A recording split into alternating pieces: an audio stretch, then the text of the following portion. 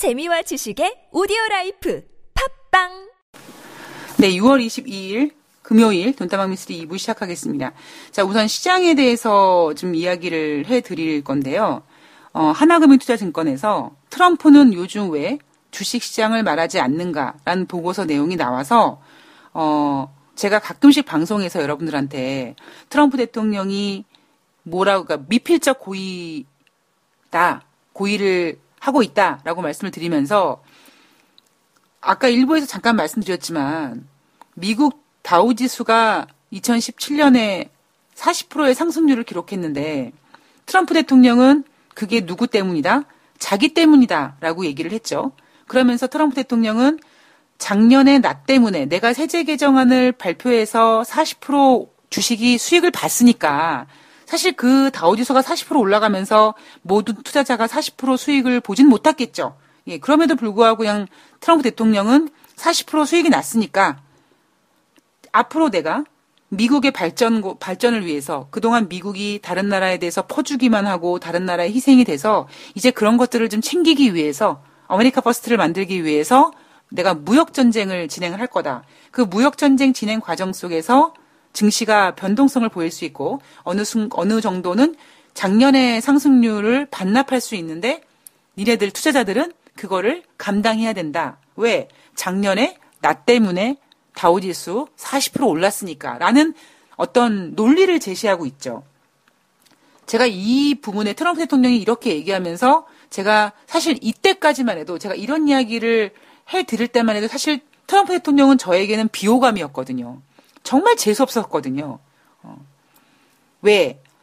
2017년 다우지수가 40% 올라갔던 이유는 트럼프 대통령이 세제 개정안 때문이 아니라 2015년 미국이 한 번 금리 인상했는데 2016년 중국이 휘청해서 금리를 4번 인상하기로 했던 미국이 금리를 동결하고 20이나 일본이 더 돈을 풀면서 어찌 보면 그동안 미국이 금융위기 이후에 미국과 글로벌 어떤 중앙은행들이 금융위기 이후에 양적 완화라는 이유로 돈을 풀었을 때 어떤 그런 돈의 힘이 그냥 뚜벅뚜벅 그냥 이렇게 늘려져 왔다면 뚜벅뚜벅 걸어오는 과정에서 미국이 잠깐 이제 서야 돼. 우리 금리 인상 4번 할 거야 라고 하는 순간에 얘가 뚜벅뚜벅 걷다가 길바닥에서 나자빠지니까 미국이 금리 동결하고 22와 일본이 더 돈을 풀고 이러면서 그때까지 양적 완화, 즉 QE 어떤 프로그램으로 뚜벅뚜벅 걸어오는 그 어떤 유동성이 미국이 잠깐 스톱해. 우리 금리 인상 4번 할 거야. 라고 살짝 멈추게 했는데 거기서 기절하면서 다시 얘를 심폐소생을 하면서 돈을 풀고 심폐소생에서 일어났던 그 유동성이 그때부터는 달리기를 했다. 제가 작년 이맘때만 해도 시황을 얘기하면서 진짜 안티팬 분들께 욕을 정말 많이 먹었죠. 사실 많이 먹진 않았습니다만, 예, 하여튼, 예. 그 이유는 뭐였습니까? 너 2018년도 하반기에 안 좋을 거라며? 이거였었거든요. 저도 좀 이해가 안 가는 게, 이상하다. 분명히 원래대로라면 사실, 2017년 하반기에 어떤 경제 분위기가 그러니까 경제 분위기라는 것이 미국이 정점을 찍고 꺾이는 게 맞는 거였는데, 그리고 여러 지표들이 그런 모습을 나타냈었었는데, 그래서 작년 6월 달에 미국이 금리 인상을 6월 달에 하면서 오히려 12월 달 금리 인상 가능성이 줄어들었죠. 26%까지 다운됐습니다. 왜? 미국이 하반기에 금리 인상을 못할 것 같다. 그 이유는 경기 지표가 좀 둔화된다. 그러니까 원래 시나리오대로라면 사실 작년 하반기 경제 어떤 분위기라든가 증시 분위기가 2018년도 뭐 계속 고를 외치고 2019년까지 고를 외칠 수 있는 그런 분위기가 아니라 그냥 자연스럽게 뭔가 이렇게 그냥 이렇게 완화되게 둔화되는 모습이 나타나야 되는데 제 예측이 완전 어긋났죠. 12월 달에 미국이 잠깐 도널드 트럼프 대통령이 세제 개정안에 사인한 다음에 오히려 그때 피나레를 날릴 증시들이 조금 몸을 움츠렸다가 오히려 1월 달에 마치 이게 화재가 났을 때 불이 살짝 몸을 움츠렸다가 확 분노하는 것처럼 그걸 전문용어로 팩트러프트 하는 것처럼 12월 달 오히려 트럼프 대통령이 세제 개정안에 사인한 다음에 확 올라가야 될 주식시장이 조금 움츠렸다가 1월 달에 확 분출하면서 오히려 많은 전문가들과 개인 투자자들한테는 2018년 1월 달에 야, 증시 진짜 좋네. 이거는 우리가 역사적으로 뭐 한 번도 보지 못했던 장이네. 라고 막 엄청나게 흥분을 했었죠. 거기에다가 또 뭐 2월 달에 미국이 가격 조정을 받았지만 그 3월 달에 무역전쟁이 시작이 됐지만 시간이 지나가면서 무역전쟁도 결국 저것들도 지네들끼리 막 싸우고 이러면 지네들끼리 합의 볼 거야 라는 식의 어떤 안도감으로 변질됐고 그 과정 속에서 남북정상회담, 북미정상회담이 진행되면서 많은 전문가들이 북미정상회담, 남북정상회담 이후 되면 올해 안에 코스피가 3,000포인트가 가고 뭐 북미정상회담 잘 되면 뭐 2,600포인트, 2,700포인트 된다라고 얘기를 했었습니다. 근데 제가 정확히 몇 월 달인지 기억이 안 나나 제가 고해성사를 한번 여러분께 한 적이 있죠. 제가 작년 하반기 이후에 경제가 좀 그러니까 주식시장은 잘 모르겠습니다만 여하튼 미국의 경제 지표가 좀 꺾일 거다라고 생각을 했는데 유동성이 뭔가 이렇게 회수될 거라는 생각을 했는데 제 전망이 완전히 틀렸다. 그런데 그 이유가 뭘까라고 고민을 해봤더니 결국 2015년 미국이 오랜만에 금리 인상을 한번 하면서 2016년에 중국 증시가 빠졌고 그것 때문에 오히려 돈줄을 긴축을 해야 되는 나라 중앙은행들이 그러지 말자 우리 모두 살자라고 하면서 돈을 더 푸는 상황에서 뚜벅뚜벅 걸어오던 유동성이 달리기 시작했다. 제가 그거를 간과했다라고 말씀을 드렸습니다. 근데 지금 하나금융투자증권에서 왜 트럼프 대통령은 요즘에 주식시장을 말하지 않는가 내용이 바로 이 내용이었거든요. 작년에 다우지수가 상승률 40% 올랐고 그 이유는 트럼프 대통령의 세제 개정안 덕분이었고 앞으로 무역전쟁은 내가 미국을 위해서 다른 나라와 싸우는 거니까 그 과정 속에서 좀 뭐 마이너스가 되더라도 수익률 40%를 뱉어내는 한이 있더라도 그냥 입 닥치고 가만히 있어 라는 이야기를 왜 하지 않는가라고 하나금융투자증권에서는 얘기하고 있는 거죠. 여기에 대한 이야기는 뭐 지금 앞으로 그러니까 왜 트럼프는 요즘에 주식시장을 말하지 않는 걸까? 거기에 대한 답에 대해서는 뭐 질문은 이렇게 던졌지만 결국 무역전쟁 같은 경우에는 가능성이 희박하더라도 만약에 무역전쟁 상황이 심화된다면 결국 미국도 스태그플레이션이 발생될 가능성이 있다. 그래서 연준이 금리 가속화 못지않게 G2의 무역 분쟁을 두려워하는 이유가 바로 미국의 스태그플레이션 발생 가능성 때문이다. 따라서 미국이 만약에 진짜 무역전쟁을 극단적으로 끌고 갈 것이냐. 글로벌 최대 수혜를 받은 글로벌화되면서 최대 수혜를 받은 기업이 바로 미국의 다국적 기업들인데 결국 그 얘기는 결국 무역전쟁에서 피해는 미국이 볼 것이다. S&P 기업의 어떤 매출, 해외에서 발생되는 매출은 40%가 해외에서 발생되고 이익의 30%가 해외에서 발생되다 보니까 결국 글로벌 무역전쟁, 미국이 발생한 무역전쟁에 대한 가장 큰 피해국은 미국이 될 것이다. 따라서 그냥 어쩔 수 없이 그냥 이 경제나 보호무역 같은 경우는 지금 타협점을 찾을 거다라고 얘기하고 있죠. 그러나 이 과정이 저뿐만 아니라 여러분들도 마찬가지고 전문가들도 마찬가지고 당장 내일 미국과 중국이 서로 쪼개면서 우리 무역전쟁 없었던 걸로 하자 이런 상황이 될 수 있는 건 아니기 때문에 서로 어느 정도 상처를 입고 스크래치를 입는 상황이 나타나야지만 이게 아니구나라고 각성하면서 이제 누군가 먼저 손을 내밀고 서로 손을 내밀기보다는 그냥 서로 손 내미는 게 좀 민망하다면 그냥 뭐 이렇게 뭐 눈짓으로라도 우리 서로 알았지? 이제 그만하자 이런 식으로 뭔가 이렇게 완화될 거다. 그때까지는 시간이 걸릴 거라는 거죠. 그래서 하나금융투자증권에서는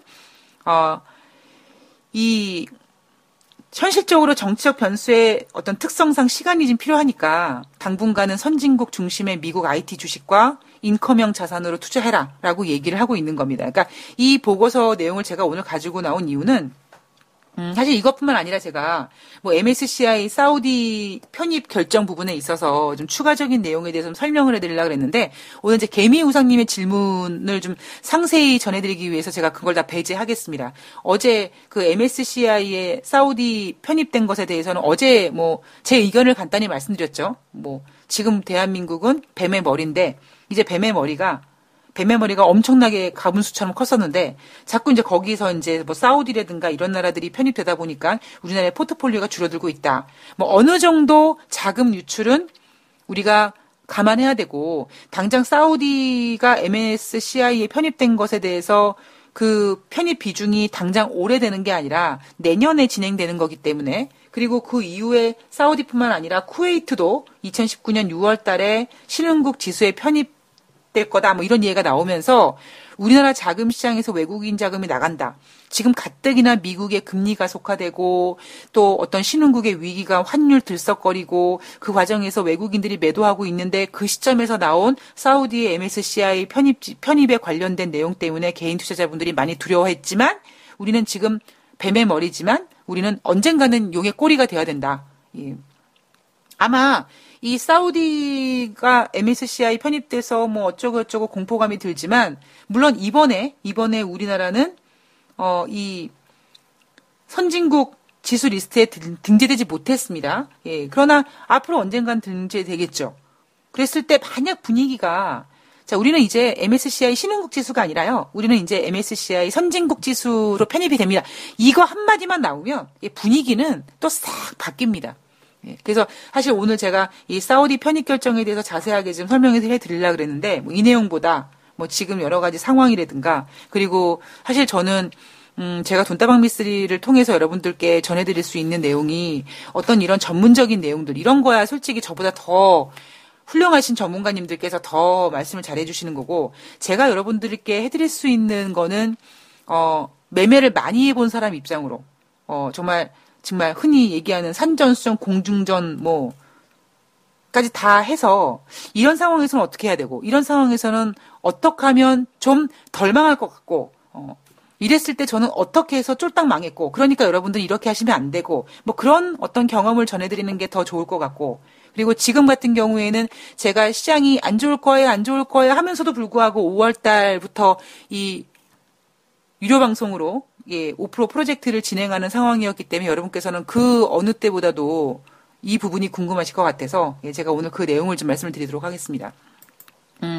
원래는 제가 여러분들도 아시겠지만 이 5월 달 추천 종목이 원래 계획대로라면 이 6월 달 한 6월 중순 정도 시장이 이렇게 무너지지 않았으면은 아마 5% 달성이 됐겠죠. 저는 그렇게 생각을 합니다. 그런데 이게 5% 분명히 달성됐을 겁니다라고 확신이 아니라 그 전에 이제 시황을 이길 수 있는 종목은 없다라는 거를 저는 알고 있기 때문에 그러나 흐름상으로는 불가능하진 않았던 거고요. 그리고 제가 이제 리딩을 해드리려고 그랬는데 오늘 이제 제가 리딩 방송을 겸해서 다 이제 제가 이렇게 오프닝을 좀 해보자면 뭐 종명명이나 이런 건 오픈하지 않겠지만 좀 어떤 제가 여러분들께 해드리고 싶었던 어떤 중요한 이야기를 좀 간단히 해드리자면 우선 제가 그 종목을 여러분들께 선택한 이유는 아마 제가 방송에서 이런 말씀을 드렸을 겁니다. 이 돈다방 미스리는 분할 매수를 좀 알려드리고 싶었기 때문에 그럼 결국 그 분할 매수를 알려드리기 위해서는 종목이 빠져야 되거든요. 제가 2008년도 정리시 펀드가 막 올라갔을 때 정리시 펀드를 홍보하는 증권 회사 영업사원들이 여러분들 그동안에 거치식 펀드로 한꺼번에 주식이 고점이었을 때 엄청나게 한꺼번에 많은 돈을 투입했는데 그 다음에 주가가 빠지니까 손해보셨죠? 이거는 오히려 주가가 빠질수록 코스트 에버러지 효과가 발생이 돼서 오히려 평균 단가를 낮춰서 어느 순간 되면 이 낮아졌던 평균 단가가 확 플러스로 전환되면서 수익이 날 수밖에 없는 구조입니다. 이런 영업 전략을 가지고 정리식 펀드를 팔았다. 그 얘기는 결국 돈이 몰리다 보니까 종목을 추천해서 종목이 올라가 버리면 제가 여러분들께 알려드리고 싶었던 그 분할 매수가 실패할 가능성이 되게 컸거든요. 그래서 제가 원래 그 유료 방송 종목을 선택했을 때 물론 여러 가지 5가지 제가 이유를 달았지만 제가 가장 중요하게 봤던 건 뭐냐 그 종목을 선택했던 이유는 첫 번째는 거래량이었습니다. 왜냐하면 거래량이 많아지면 분명히 여러분들께서는 제가 종목이 공개되는 순간에 여러분들은 아마 주위 분들한테 종목을 추천했을 겁니다. 야, 내가 이런 방송 듣고 있는데 걔가 뭐 얘기 들어보니까 뭐 그렇게 뭐 양아치 같진 않은 것 같다. 그러니까 이게 한번 사봐라. 그래서 아마 여러분들께서 주변에다 종목 추천하셨을 거예요. 그리고 아마 욕을 아주 배부르게 들으셨을 겁니다. 그게 제가 원래 그러니까 유료 방송 리딩 방송에서 해드리고 싶었던 얘기가 뭐였냐면 첫 번째 여러분들께서 만약에 실패했다면, 만약에 이제 이게 그러니까 수익이 안 나고 막 처음에 분할 매수 안 하고 이제 몽땅 들어가셨다면 무엇이 잘못된 건 뭐가 잘못됐었냐면 바로 이런 부분이었죠. 여러분들이 왜 남들에게 종목을 추천하는가? 예. 다른 사람들의 돈을 벌어주기 위해서 그냥 이거 한번 사봐라고 하는 게 얼마나 위험한 일이라는 거를 사실 저는 좀 알려드리고 싶었어요. 물론 여러분들은 좋은 마음에 주위 분들한테 주식 한번 사봐, 이거 한번 사봐라고 권유해드리고 여러분도 돈을 벌고 그분들도 돈을 벌면 참 좋은 일이지만 사실 여러분 작전이란 영화도 보셨겠지만 그런 식으로 이렇게 정말 막 종목이 퍼지게 되고 그러면 올라갈 녀석도 안 올라가거든요. 그래서 제가 여러분들께 뭔가 그런 어떤 좀 이렇게 알림을 전해드리기 위해서 제가 봤던 게 뭐냐면 그 종목에 사실 월봉을 봤습니다. 예. 그래서 월봉이 얘 월봉 하락하겠구나 라는 거를 보고 월봉을 보고 제가 이거는 분할 매수가 가능하겠구나 라고 뽑은 종목이 바로 그 유료방송 종목이었고요. 그리고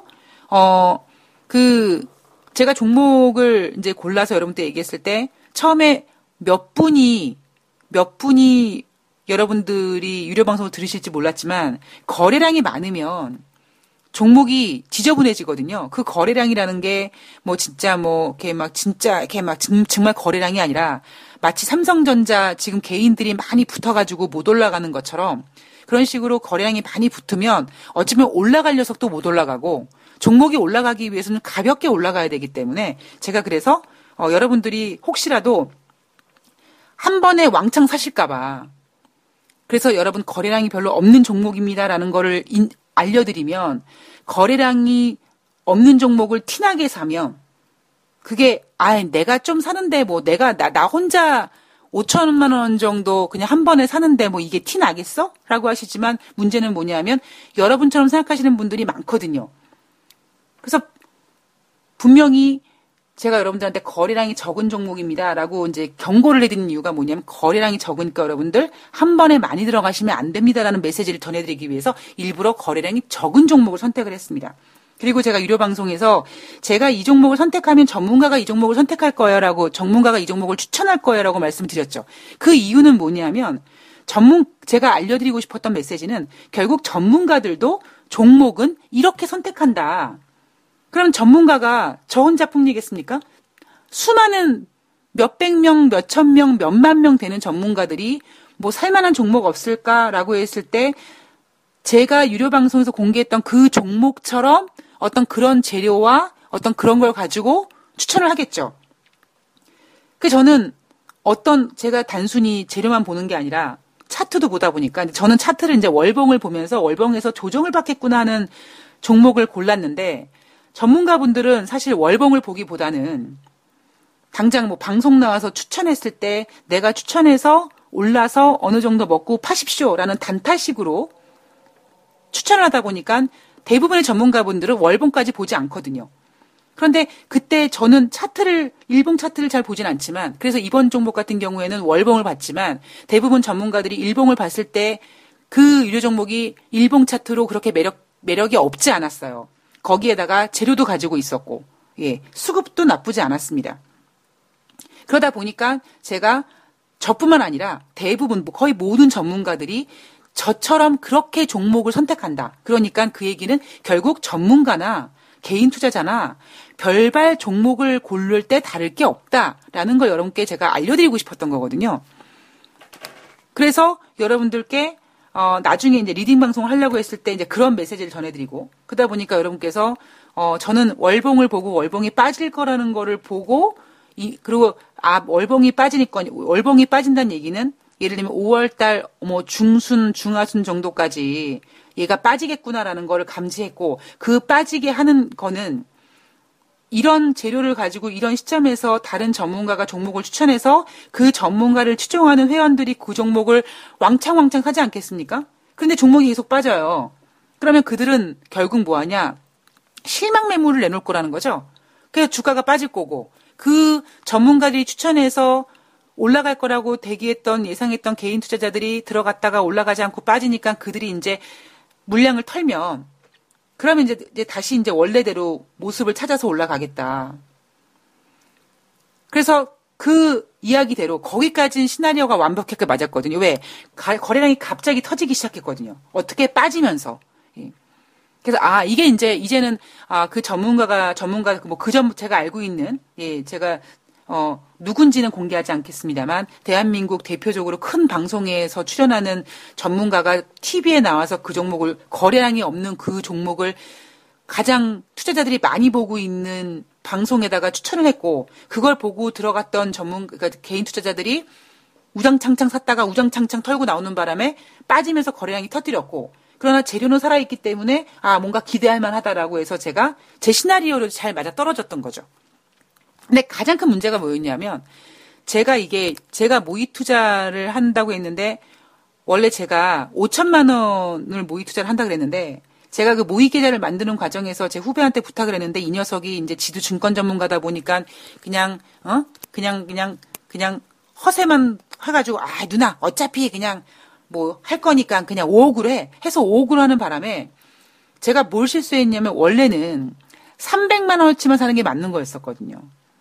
근데 사실 좀 제가 굉장히 오만하고 건방졌죠. 제가 그래서 이번에 굉장히 여러분들한테 죄송하고, 이번에 어찌 보면, 물론 다행스럽게 수익이 나서 파신 분들에 대해서는 다행스럽지만, 그리고 결과적으로 이제 앞으로 제가 이 종목을 포기하는 게 아니라 좀 계속 이제 여러분한테 이제, 계속 관리를 해 드릴 거지만, 가장 제가 이번 5월달 프로젝트에서 실수했던 게 뭐냐면 저의 오만함이었습니다.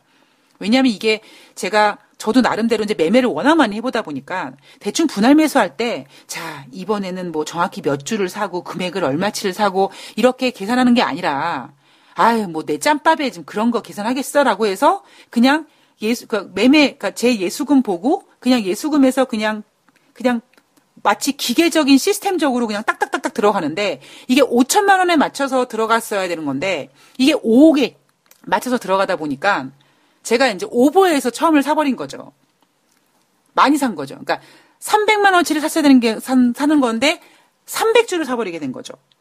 그래서 여러분들도 처음에 되게 혼란스러웠었고, 그러니까 저도 막상 사봤더니 300주를 사버리는 바람에 다음부터는 이게 답이 안 나오는 거예요. 왜? 여러분들한테 코스트 에버리지 효과를 알려드려야 되기 때문에 다음번에 매수할 때는 무조건 처음보다 매수할 때보다는 2배가 들어가야 되는 건데, 그러다 보니까 조금 더 세밀하게 처음에 300만 원어치를 들어갔다면 이제 그 다음에 600만 원어치 들어가고, 그 다음에 이제 1200만 원어치 들어가고, 그렇게 해서 그 주가가 그 전문가들이 방송에서 추천해서 다른 개인 투자자들이 올라갈 거라고 해서 들어와서 그 과정에서 실망 매물 나오고, 이런 과정에서 제가 그 실망 매물을 좀 받아 먹는다는 입장에서 평균 단가를 충분히 낮출 수 있음에도 불구하고, 왜냐하면 제가 여러분 기억하실지 모르겠습니다만 5월 21일 날 방송에서 5월 22일 날 석가탄신일이었는데, 제가 방송에서 5월 21일 날 제가 오늘 사고 싶었다. 근데 그날이 거의 최근 들어 저점이었죠. 근데 제가 여러분들보다 나중에 사겠다라고 얘기하면서 5월 23일 날 아마 여러분과 저와 같이 이제 들어가게 됐고, 저는 이제 5월 23일 날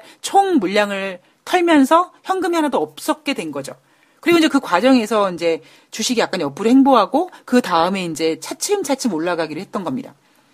그러니까 가장 잘못했던 거는 제가 초기 매수를 잘못했다라는 부분이 너무나 큰 저의 실수였고요.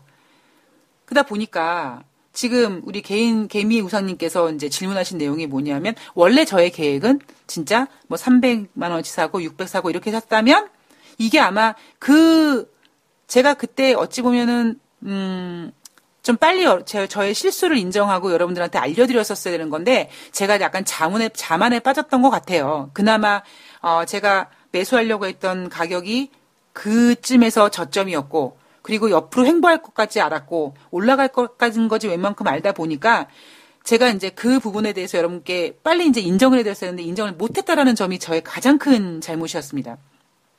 그러니까 원래대로라면 그 시나리오로 됐으면은 최소한 뭐 아마 5%까지는 아니어도 예, 한 근처까지는 도달했겠죠. 그랬을 때 저의 시나리오는 어떤 재료를 가지고 그 재료를 가지고 분할 매수를 하기 위해서 뭐 어떤 때는 꼭 분할 매수를 하기보다는 또 아마 제가 앞으로 유료 방송을 또 하게 되면 이번에는 뭐 그러니까 분할 매수가 아니라 또 사자마자 또 바로 올라갈 수 있는 어떤 그런 종목들도 아마 제시해서 여러 가지 매매 기법에 대해서 말씀을 드릴 텐데 여하튼 저의 시나리오는 그거였습니다. 근데 지금 보면 어느 정도까지는 이 시나리오가 이제 맞아떨어졌는데 문제가 지금 시황이 안 좋다 보니까 이 종목도 버티지를 못하는 거죠. 그랬을 때 이제 개미우사님께서 질문해 드렸던 것처럼 이게 일정이 있는데 5월 달이고 6월 달도 이제 다 가는데 과연 지금 어찌 보면은 전저점을 깰 것 같고 막 더 하락할 것 같은데 과연 이걸 언제까지 가지고 가느냐. 미쓰지 너는 그럼 손절하지 않는다 그랬으니까 과연 그럼 그 종목을 계속 가지고 갈 거냐라고 봤을 때는 저는 지금 이런 결정을 해야 되는 거죠. 이게 지금 내가 일단 첫 번째 매매 플랜이 잘못됐고 그래서 충분히 이익 실현을 하고 나왔었어야 되는 건데 제가 그 점을 못했다라는 점. 그거는 가장 어찌 보면 제가 갖고 있었던 방법이었고 어떤 플랜이었는데 지금 일단 그 플랜이 작전 뻑이 난 거죠. 그랬을 때 과연 그럼 이거는 실패한 전략이냐. 실패한 전략이라고 봤을 때 문제가 더 뭐냐면 지금 가뜩이나 시황도 앞으로 더 안 좋아질 것 같은데 미쓰리 네가 시황이 안 좋아질 거라고 얘기했는데 과연 이 종목이 버틸 거냐.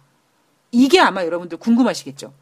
근데 이거는 제가 손절을 하지 않는다라고 말씀을 드렸는데 예를 들면은 이 뭐 원칙이 어떤 분이 저한테 목에다 칼을 대고 너 진짜 내가 이렇게까지 할 건데 너 손절 안 할 거야? 그럼 손절하겠죠. 그러니까 그 얘기는 이 방법이 절대적이라는 건 아닌 겁니다. 그런데 제가 말씀드리고 싶은 건 이런 거죠. 이게 지금 개미우사님께서 궁금해하시는 부분, 여러분들께서 궁금해하시는 부분을 지금 제가 지금 뭔가 접근하고 있는지 잘 모르겠습니다만, 대부분의 전문가들은 시장이 좋을 거다, 앞으로 괜찮을 거다라고 얘기를 하면서 종목을 추천하죠. 근데 저는 앞으로 시장이 안 좋을 거라고 얘기하면서도 종목을 추천하는 정신 나간 짓을 하고 있다. 여러분께서 그렇게 생각하실 겁니다. 근데, 제 매매 기법은 제가 아마 이런 말씀 드렸을 겁니다. 저는 아마 2017년도에 만약에 증권회사에 입사했다면 저는 부진 직원이었을 거고 수익을 못 냈을 거고 아마 그랬을 거다. 왜냐면 제 매매 스타일이 시장이 좋을 때는 수익이 나기 어려운 기법 중에 하나거든요. 기법이라고 표현하기는 좀 그렇지만 하여튼 저는 시장이 어려울 때는 매매가 안 되거든요.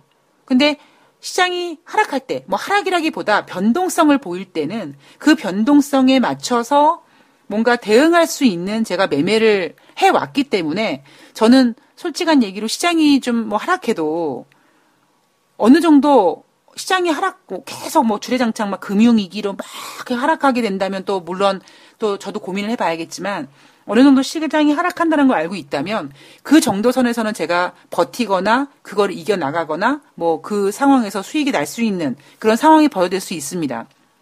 아마 여러분들도 보시겠지만 그 유료방송 종목이 최근 들어서 시장이 안 좋을 때임에도 불구하고 계속 꼬리를 올려가면서 이렇게 차트를 이렇게 예쁘게 만들어 나갔잖아요. 그런데 이제 이게 왜 꼬꾸라졌냐 하면 시장이 안 좋다 보니까 개인 투자자들 혹은 세력들이 그나마 다른 건 좀 안 좋은데 이거는 괜찮네. 뭐가 있나 보다라고 하다 보니까 가만히 놔두면은 괜찮을 종목들을 지금 다른 시황들이 다른 종목들이 안 좋다 보니까 이게 괜찮겠구나라고 하면서 관심을 받게 됐고 그러다 보니까 관심 받다가 이제 시장이 안 좋으니까 다시 이제 차트가 무너져 버린 상황이 벌어진 거거든요. 그러니까 저는 제가 첫 번째는 일단 시황은 안 좋게 봅니다만 저는 이 시황에 대해서 그러니까 시황을 이기는 종목이 없으니까 시황은 좋지 않다. 그런데 저는 이 시황이 완전히 부정적이라고 보지는 않습니다. 단지 제가 전문가들이 3,000 간다, 2,700 간다라고 하는 건 그건 너무나 그거는 진짜 허공에 삽질하는 소리다. 그렇게 시장 못 간다라는 거를 얘기할 뿐이지 시장은 안 좋지만 저는 앞서서 요 며칠 동안 계속 말씀을 드리지만 이 지금 시장이 안 좋은 분위기는 어찌 보면 1월 달 이후에 어느 정도 이렇게 뭔가 물량이 털리고 뭔가 가볍게 갈 수 있었던 부분이 뭔가 계속해서 좀 딜레이 되면서 어떤 그런 매물들이 좀 떨어져 나가는 구간이고 그 떨어져 나가는 구간의 어떠한 재료가 무역전쟁이지만 더 속으로 들여다보면 FOMC의 금리 가속화죠. 그래서 이 금리 가속화 문제만 해결된다면 시장은 안정이 될 거고 그리고 이 시장 금리 되지 않는다. FOMC에서 우리 하반기 금리 인상 2번 하지 않을게요라는 얘기가 나오면 시장 분위기는 달라질 겁니다. 문제는 뭐냐면 그 과정 동안 정말 어떤 신용 물량이라든가 이런 것들에 대해서 좀 어떤 투매 물량도 나와야 되고 뭔가 우리가 좀 고통스럽지만 상처를 입어야 되지만 우리가 겪어야 될 어떤 상황들이 있죠. 근데 그 상황 이후에 저는 시장이 오히려 지금 죽을 것처럼 힘든 상황보다는 좀 좋아질 거라는 거 생각을 했고 그러다 보니까 제가 유료 방송 추천했던 종목에 대해서 물론 일정을 가지고 본다면 사실 이게 구체적인 얘기가 나오니까 좀 그런데 하여튼 일정을 보자면 사실 그 일정이 당장 눈앞에 있죠. 근데 이 일정이 예를 들면 뭐 7월 1일 날 짜잔 하고 무슨 북미 정상회담처럼 딱 터지고 끝나는 게 아니라 7월부터 뭐뭐가 된다더라 라는 재료이기 때문에 시장이 어느 정도 안정이 되면 그리고 최근 들어서 차트가 예쁘게 만들어지다 보니까 다른 거는 이제 죽은 것 같아. 나 이거라도 들어가서 수익 나볼래라고 막 이제 달려들면서 그 어떤 그런 매물들이 지금 막 하락하고 털리고 이런 과정에서 조금만 시장이 안정이 되면 저는 회복이 가능하다고 보고 있거든요. 이게 모든 종목에 반영되는 건 아니라는 거를 아마 여러분들도 아실 겁니다. 그러니까 제가 여러분들한테 이번에 유료 방송에서 추천한 종목을 왜 그 종목을 선택했고 뭐 어떤 이슈가 있었고 과정이 어떻게 이런 게 뭐냐면 그 원칙이 제가 여러분들께 알려드린 내용이 모든 종목에 이렇게 도입되는 건 아니거든요. 어떤 종목은 또 사자마자 올라가야 될 종목이 있고 어떤 종목은 또 사자마자 빠져야 될 종목이 있고 뭐 여러 가지 과정들이 있는 속에서 지금 제가 이 시점에서 오히려 제가 현금을 몰빵했을 때 가격보다 더 하락했지만 과연 미쓰리는 어떻게 하겠는가라고 했을 때 정말 아닌 것 같으면 정말 이거는 정말 이젠 죽은 것 같아 안 될 것 같아 라고 얘기하면 얼마든지 제가 손실을 감안하고 왜 더 손실을 날 것 같으니까 그죠? 그러면 과감하게 던지겠죠. 근데 지금 돌아가는 분위기 파악이 뭔가 우리가 마치 제가 대장금이라는 드라마를 봤더니 어떤 아이가 홍역 같은 걸 앓는데 그 홍역에서 이 얼굴에 이렇게 꽃 같은 거 피는데 그거를 안 피게 하지 말고 오히려 그거를 충분히 열나게 하고 해서 그 꽃이 다 피게 하는 것이 오히려 건강을 회복하게 하는 방법이다. 그런 내용을 봤거든요. 그것처럼 지금 우리가 진행되고 있는 이 과정은 우리가 충분히 겪어야 될 시황적인 면이라든가 그리고 시황적인 면뿐만 아니라 그 종목에 관련된 모든 상황이 좀 고통스럽지만 충분히 겪을 수 있을 만할 정도의 상황이라고 저는 보고 있고요. 그리고 그렇기 때문에 당장 이걸 그렇다면 5월 달에 했는데 6월 달에 안 됐어. 그러면 세워라, 내워라, 7월 달, 8월 달, 9월 달, 10월 달, 11월 달 연말까지 이러다 가면 제가 그렇게 흉을 봤던 단기적으로 들어가려고 그랬다가 진짜 문직이 된다라는 그 짓을 제가 하고 있는 거겠죠.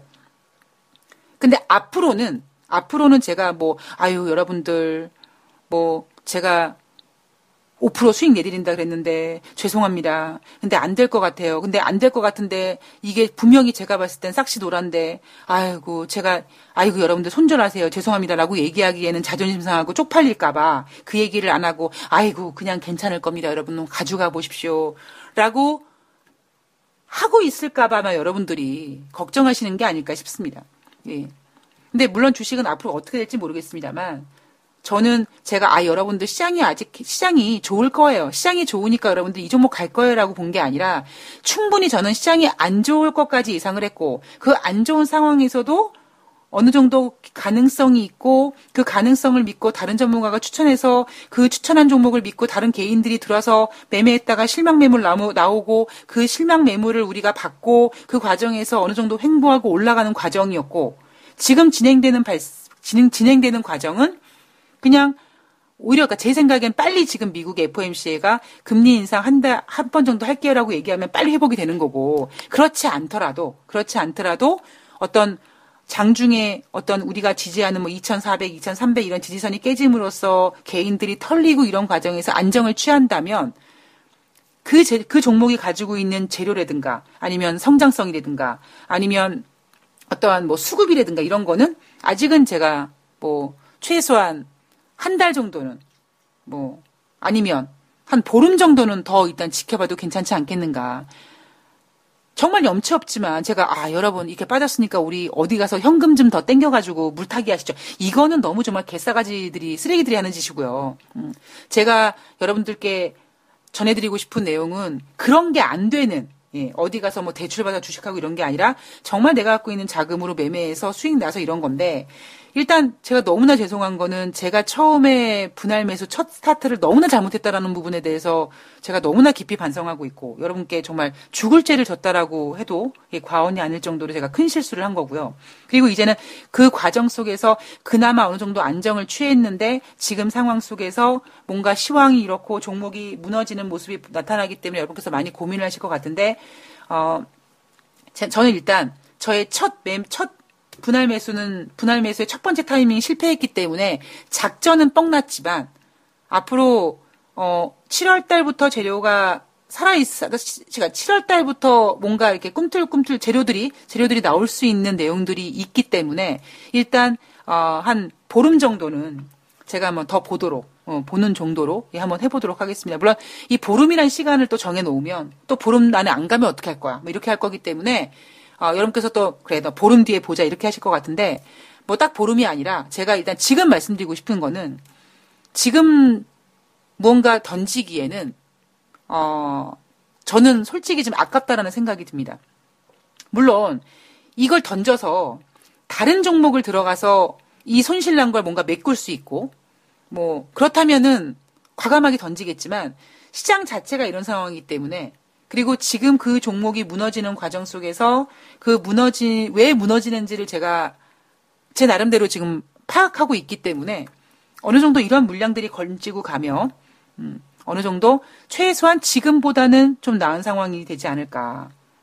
그래서 예를 들면 5% 수익률은 좀 내려놓더라도 최소한 손해보지 않는 시점까지는 한번 기다려보는 것도 나쁘지 않을 거다. 그리고 그 가능성은 시장이 안정되면 금방 회복을 할 수 있을 거다라고 생각을 하고 있기 때문에 저는 그렇게 보고 있습니다. 그러니까 우리 개미 우상님께서 어떤 기준을 두고 안 되면 손절하는 것인데 뭐 이렇게 질문하셨는데 이게 좀 답이 되셨는지 모르겠습니다만 그 기준이라는 게 저는 시황도 보고 있고 그다음에 종목도 보고 있고 뭐 어떤 전문가인들 그런 얘기 안 하겠습니까마는 뭐 여하튼 제가 지금 5월달 프로젝트를 진행하는 종목에 한해서는 제가 드리고 싶은 이야기는 이런 얘기입니다. 그리고 이러한 어떠한 내용들은 코스피, 코스닥 그 수천 개의 종목들 모두 다 다릅니다.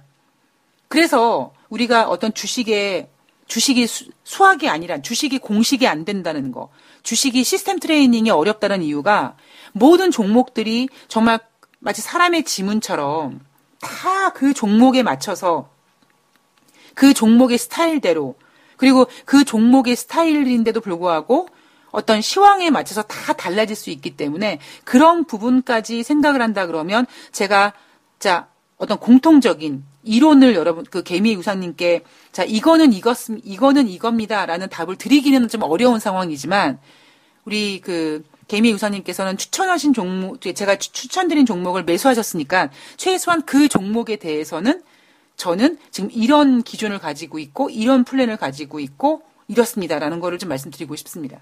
예. 힘드네요. 예. 제가 힘들다는 말씀을 드리기는 죄송스럽게 저의 오만 방자함이 정말 제가 사실 이 내용을 유료 방송에서 드리려고 그랬었는데 예, 하여튼 저의, 분할 매수 첫 번째 타이밍에 큰 실수를 하는 바람에, 뭐 다행스럽게 그 방송 이후에, 그러니까 방송이 제가 5월 4일 날 올라갔는데, 5월 4일 이후에, 유료 방송을 들으신 분들은 수익 나셔서 파신 분들이 계시더라고요. 그런데 좀 안타까운 거는 저를 따라서 이제 똑같이 매매를 하셨던 분들이 지금 저의 큰 실수로 좀 많이 힘드실 텐데, 제가 그 부분에 있어서는 제가 정말 최선을 다해서 저의 잘못과 그러나 잘못을 인정했으니 자 빨리 수익을 내주도록 하여라라고 하신다면 물론 앞으로 뭐 충분히 제가 이 첫 번째 이 저의 큰 오만 방자함으로 벌어진 이 문제로 인해서 저의 죄로 인해서 앞으로 더욱더 책임지고 더욱더 신중하게 그래서 오히려 앞으로 유료 방송을 다시 하면 더 이런 일이 없도록 제가 최선을 다할 거지만 여하튼 지금 첫 번째다 보니까 물론 시행착오도 많지만 시행착오가 많은 것보다 전 그거보다 더 중요한 게 어찌 보면 제가 초심을 잃지 않도록 여러분께 약속한 거를 깨지 않도록 그게 단순히 한 달에 5% 안 됐잖아요 라는 그런 프로테이지가 중요한 게 아니라 제가 최소한 여러분들께 정말 다른 어떤 다른 분들이 하는 것처럼 뭔가 제가 피해간다든가 뭐 모르쇠 한다든가 그러지 않도록 제가 최선을 다해서 요거를 유정의 미를 좀 거둘 수 있도록 제가 하도록 하겠습니다. 너무나 좀 개인적으로 여러분들이 이 방송 들으시고 막 저한테 엄청 실망하셔가지고 막 저한테 막 쌍욕을 하셔도 저는 어쩔 수가 없어요. 예, 제가 드릴 말씀이 없습니다. 제가 너무 큰 실수를 했었고 그 부분이 저한테는 정말 뼈아픈 거였는데, 제가 이렇게 말씀을 드렸으니까, 저가 신하가 저렇게 얘기했으니까, 뭐, 앞으로 책임지겠지 라고 하실 거라고 믿고, 예, 저의 상황, 제가 여러분들께 드릴 수 있는 내용은 이런 겁니다. 시황 이야기로 잠깐 마무리를 좀 지면은요, 지금 중국 증시 하락하고 있죠. 참 이상하죠? 중국과 미국의 무역 갈등이 진행되고 있는데 중국 증시만 하락하고 있습니다. 물론 아시아 증시, 우리나라 증시는 더 하락하고 있고요.